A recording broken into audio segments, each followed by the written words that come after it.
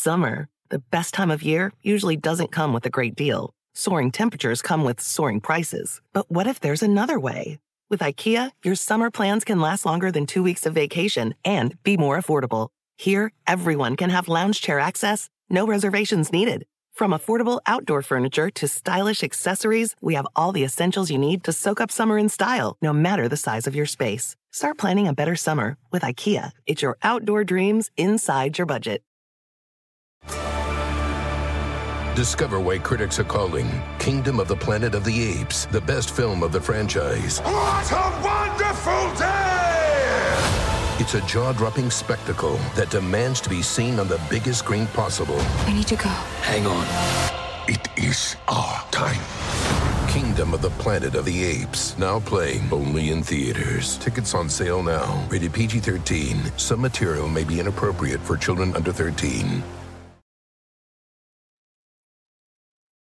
All right, before we start, we should all introduce ourselves. I'm Nate. I'm Nick. I'm Hannah.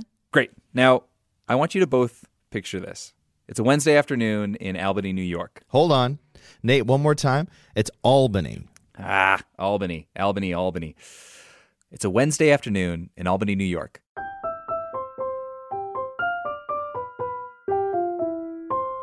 A bunch of lawyers are gathered in the state's Court of Appeals. I do so love a good gathering of lawyers story. Attorney Monica Miller makes her way to the podium, and she looks a little nervous standing in front of this big row of judges. Yes. Good afternoon, Your Honors. But then she just launches into her spiel.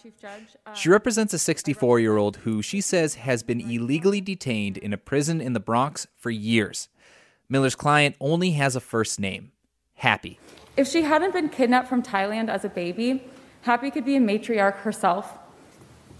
But instead of leading her sisters and cousins and grandchildren hundreds of miles through ancient migratory routes.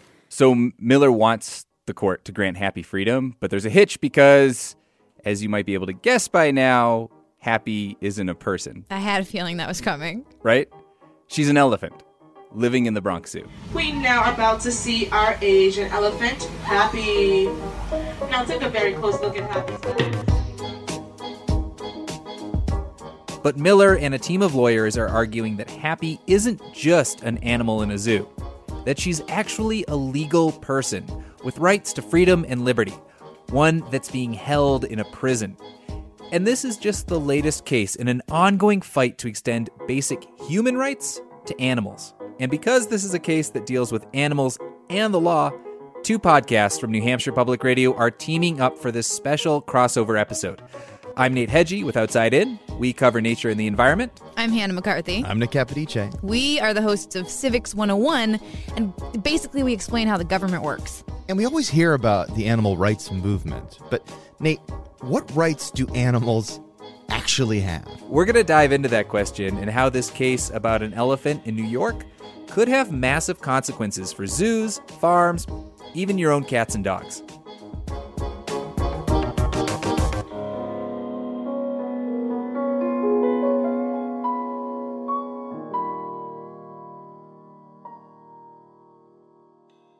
Hannah, Nick, before we dig in, I need you to meet a friend of mine.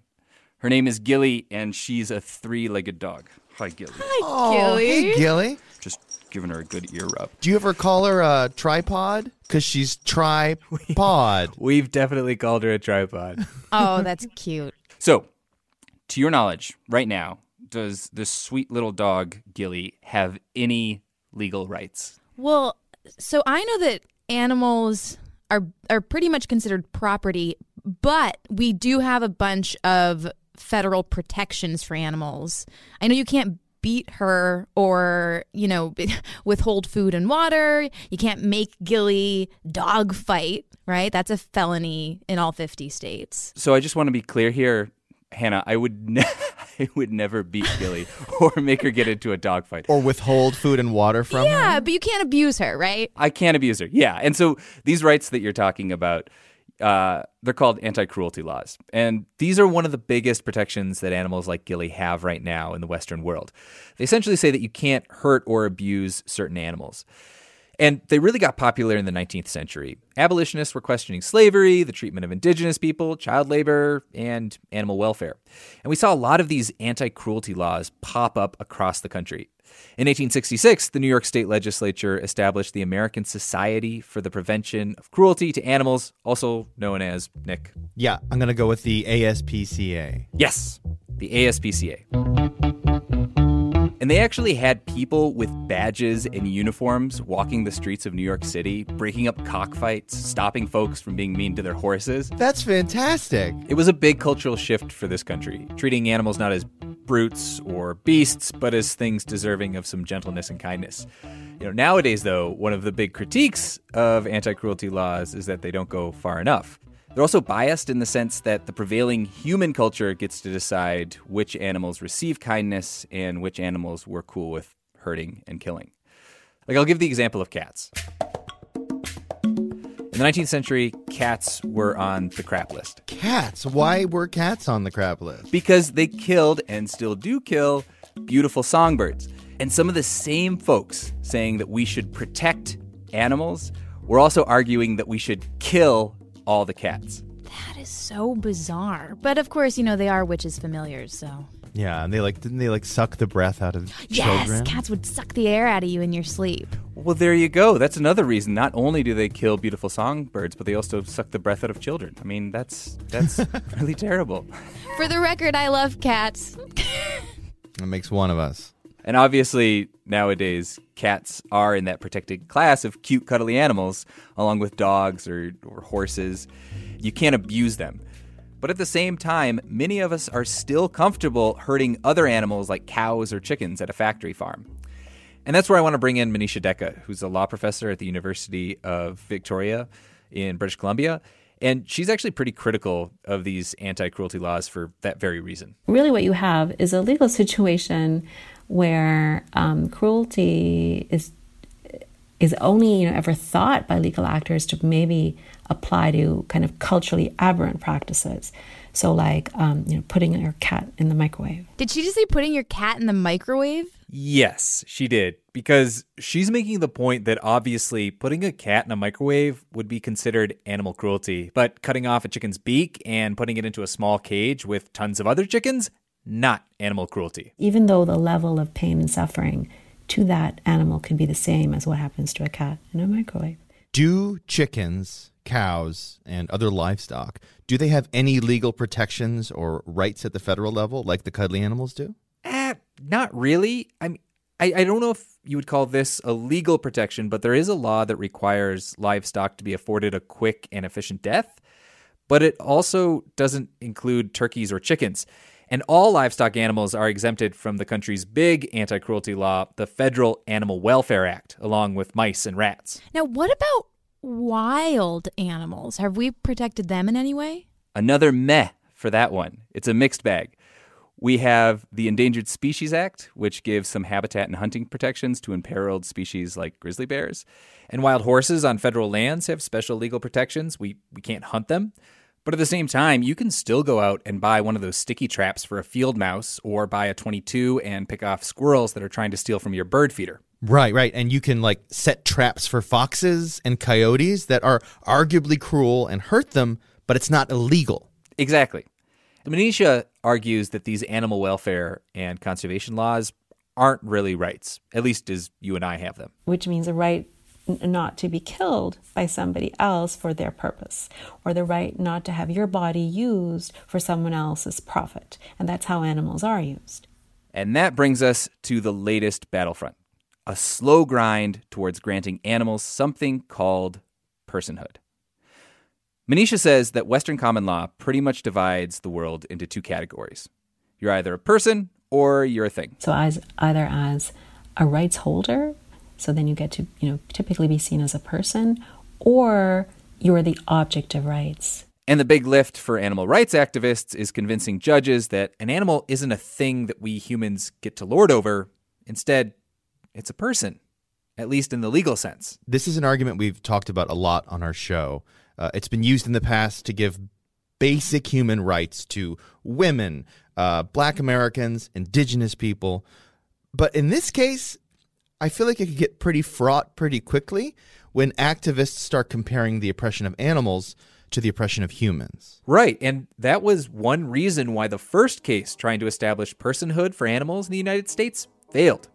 And that story is coming up right after the break. And, hey, since we're taking a little break here, now is the perfect time to sign up for our free Civics 101 newsletter. It's called Extra Credit. We pour our heart and soul and a fair number of political dinner party factoids into this thing, so you can sign up at our website, civics101podcast.org, or just follow the link in the show notes.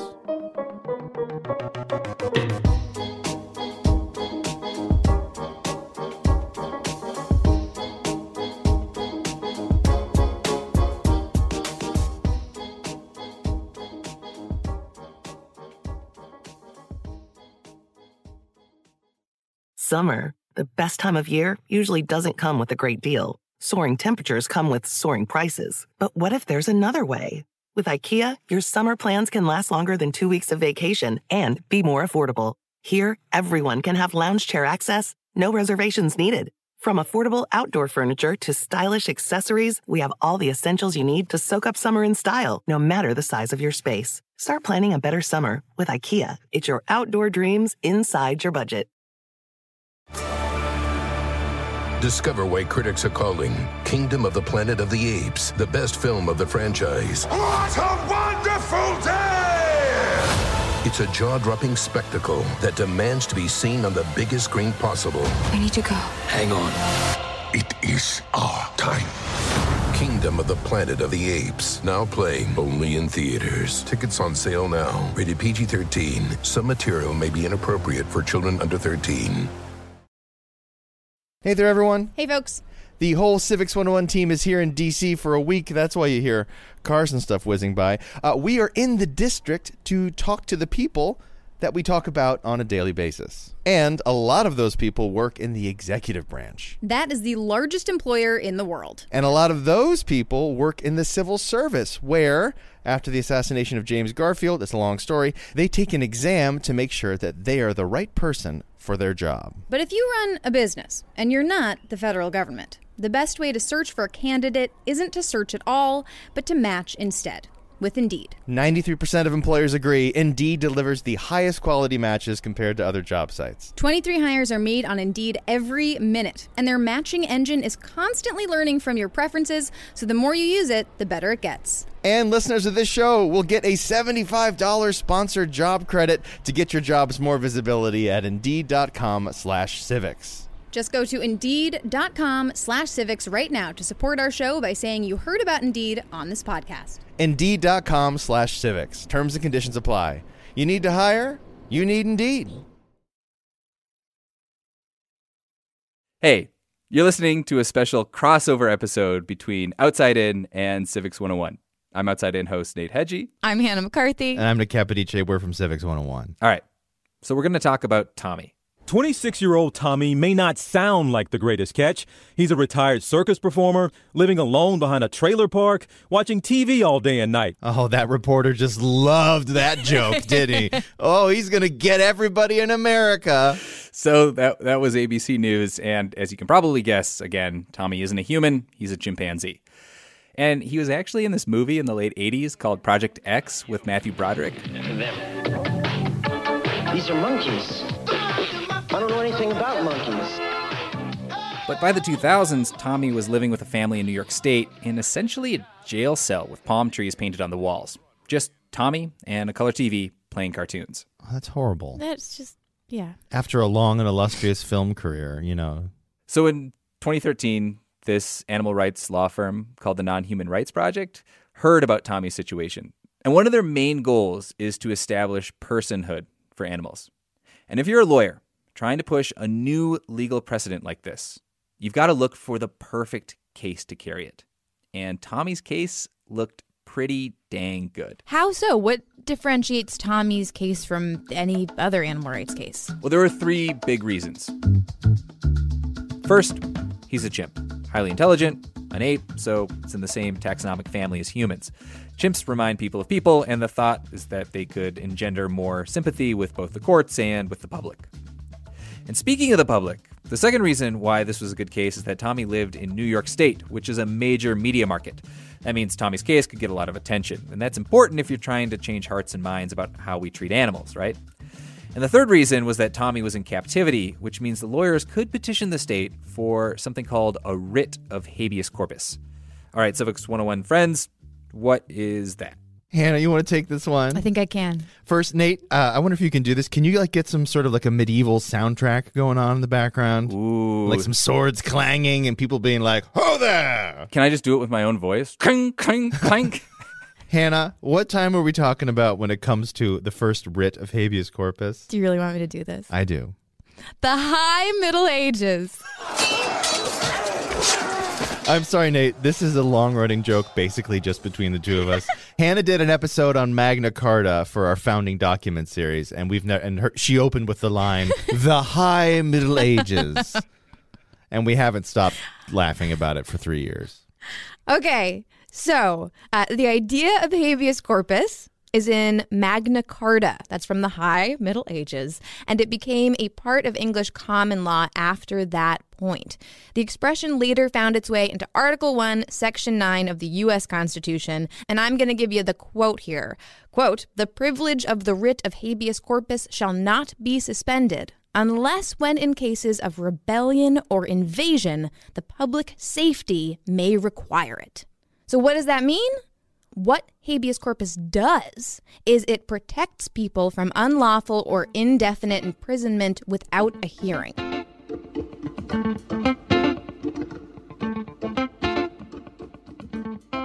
Habeas corpus is also a great way to establish personhood because only quote-unquote legal persons are eligible.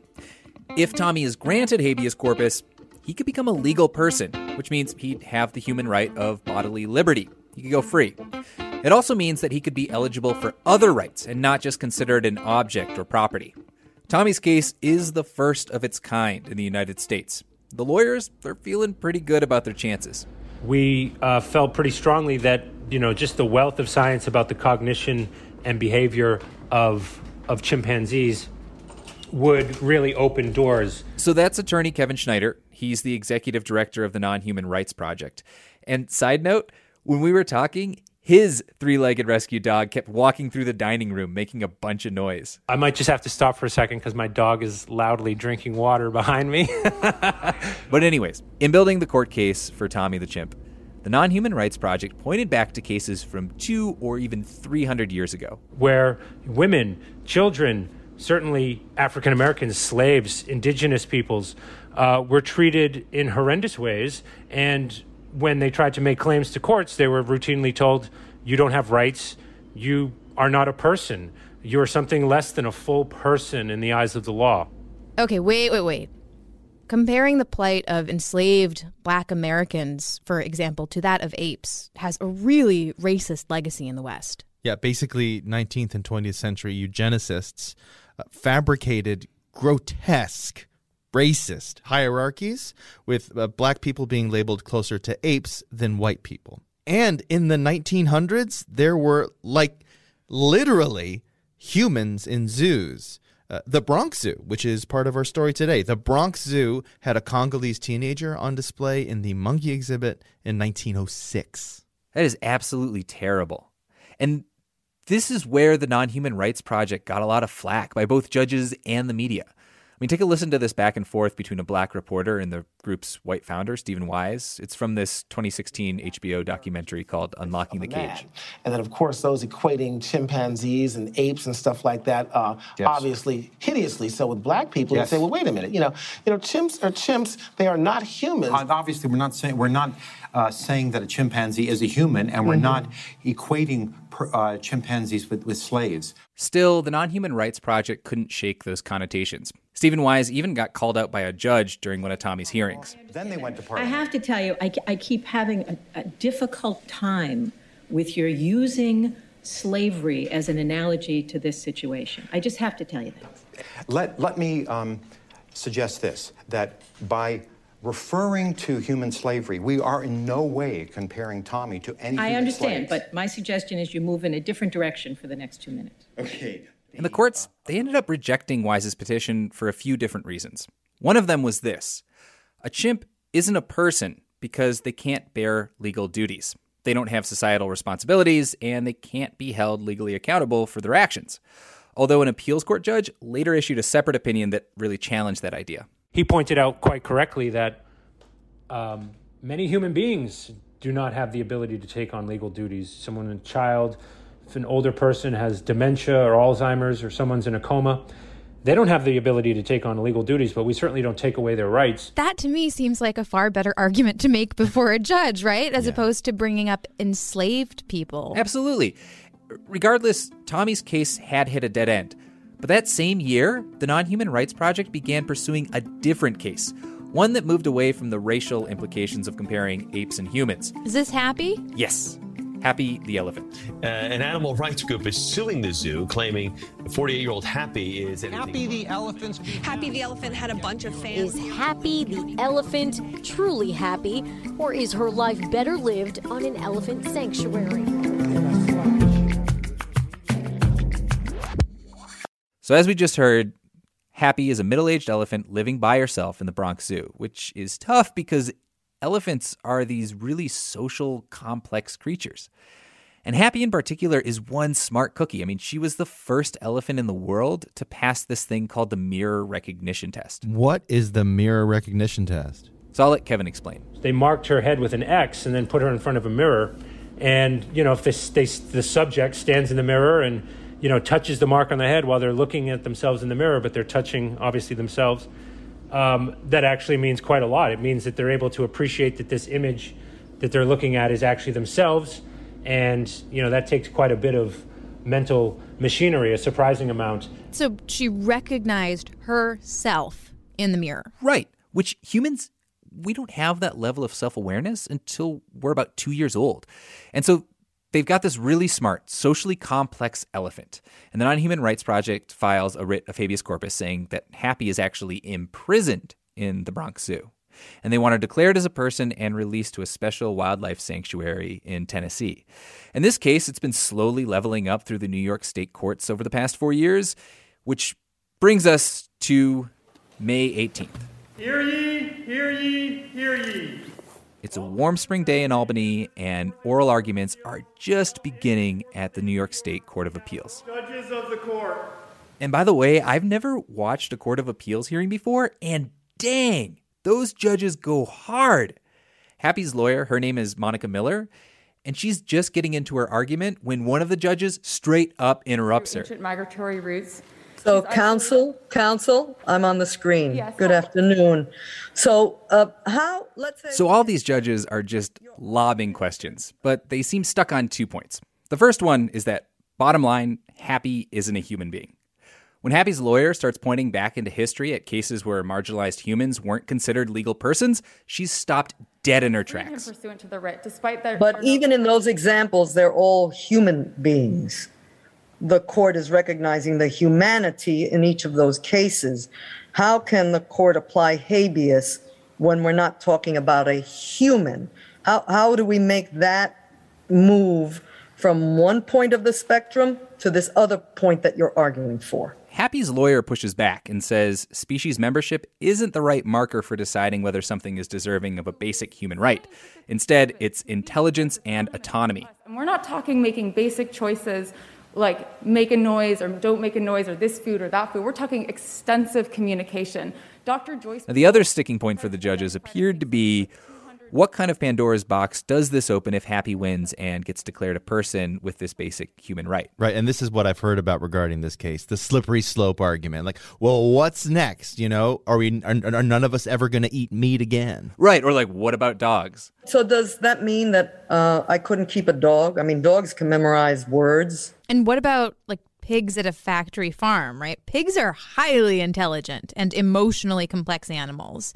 So do they get a right to freedom if Happy wins? Well, that's what industry groups representing zoos, farms, and veterinarian associations all worry about. Lawyers for all these groups have written amicus briefs urging the Court of Appeals to reject Happy's case. The farm lawyers, they're worried about economic and social upheaval. The vet lawyers are worried that if animals gain personhood, then it could destroy the whole idea of ownership and that people might not be able to make medical decisions for their cats and dogs. But Nate, if Happy wins this case, that doesn't mean that all the animals are going to be immediately freed from zoos and farms. That's just not how common law works. Right, like if Happy actually wins, which, by the way, even her lawyers think is a total long shot. But if she does win, technically only Happy will receive personhood and this basic right to liberty. So here's Kevin Schneider again. It won't immediately free any other animals, not even other elephants. There are other zoo elephants in New York. That being said, I think it would certainly make it a lot easier to make an argument on behalf of other elephants. So they're not buying the whole slippery slope argument, but at the same time, the whole point of a case like this is to create some sort of pathway, because right now, all non-human animals are objects in the eyes of the law. That's that. I also think for great apes in the state, it would also open doors for them, in large part because, these are the species we have been talking about from day one. Elephants, great apes, dolphins, whales. They have a sense of themselves, their past, their present, their future. They can make decisions for their own lives, meaningful decisions, and reflect on those decisions. And they're typically very social animals, although orangutans. So, Nate, when did oral arguments happen in this case? May 18th, 2022, so this year. Okay, so when will the judges make their decision? I mean, it could be a month or more, but when it does come, we'll be sure to give an update to all you listeners out there. Well, I gotta say, thank you so much, Nate. This was a ton of fun. Yeah, can we do this again sometime? Oh my God, I would love to. The real question, though, is what we should cover next, on a crossover. Something like the Migratory Bird Treaty Act? Oh, what about something like the creation of the EPA? I'd love to dig into the history of the National Weather Service. Yeah. Woo. Well, let's enshrine our democracy and put it to a vote. Listeners, if you've got a suggestion for the next Civics 101 Outside In crossover, you can email us, tweet us, send us a letter by pigeon, whatever makes sense for you. Hey, what's your handle? How can people find you? Oh, yeah, we are at Civics 101 Pod. And we're at Outside In Radio.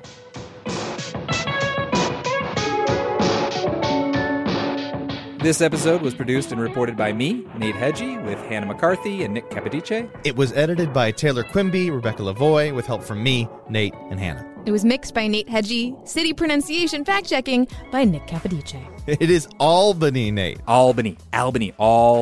Our executive producer is Rebecca Lavoie. Music from this episode came from El Flaco Collective, The Fly Guy 5, Jules Gaia, and Peerless. Our theme is by Breakmaster Cylinder.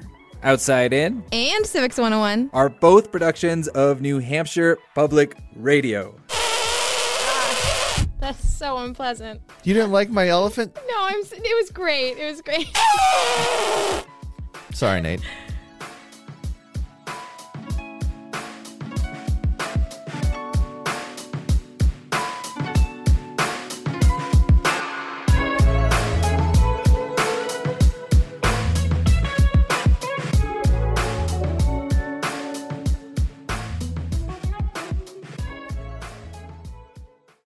Life is a highway, and on it there will be many chicken sandwiches. But there's only one McCrispy. So go ahead and hit the turn signal if you know about this juicy gem of a detour. After the end of a good fight, you deserve an ice-cold reward. Modelo, you put in the hours, the energy, the tough labor, because you know the bigger the fight, the better the reward. Modelo, the mark of the fighter. Drink responsibly. Beer imported by Crown Imports, Chicago, Illinois.